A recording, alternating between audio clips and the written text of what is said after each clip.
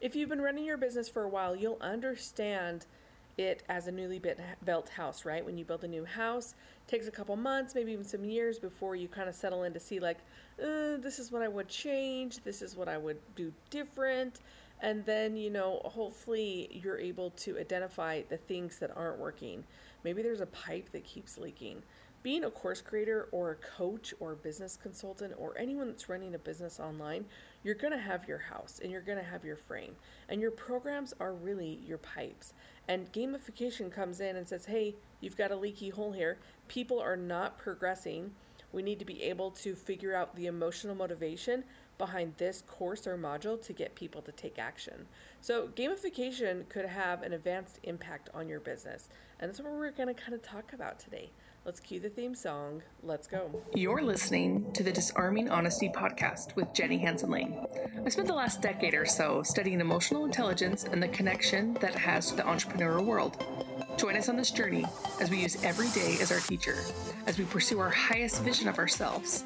The show is dedicated to vulnerability and mindset as we explore the necessary paradigm shifts it takes to change our lives and pivot into profiting from our passions.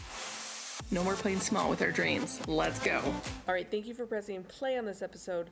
Likely you've had foundations of business in your place. Like I've said, you built your house and you're ready to scale your house, right? You're ready for the additions, but you want to make sure everything is going great before you just pile on more clients and customers inside of your pipelines.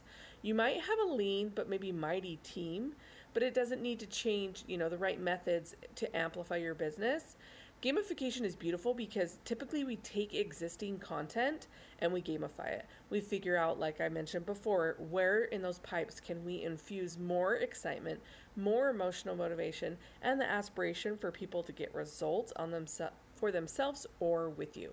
So it's really important to recognize that gamification can boost your business by raising the average lifetime value of a customer and position you, to make the influence to make them your dream customer. They take the results that you ask them to do.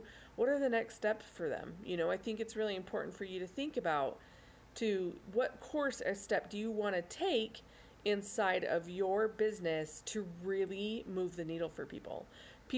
My previous clients have gamified freebies. They've gamified their Facebook group. They've gamified their corporate trainings. They have gamified the process of achieving so many sales in a certain amount of days, right? It is literally endless. But really mapping out and understanding how it works with your value ladder is where it gets really exciting because a lot of you already have the bones, right? That's why I'm calling you gamification game changers, because you see the importance of advanced strategies for your business for scalability, sustainability, and quality, right? We all want businesses that we love working on. So as you join us in Gamification Game Changer, you're going to learn some advanced strategies that are really going to inspire you to level up your game. All right, you guys, love you. Peace out.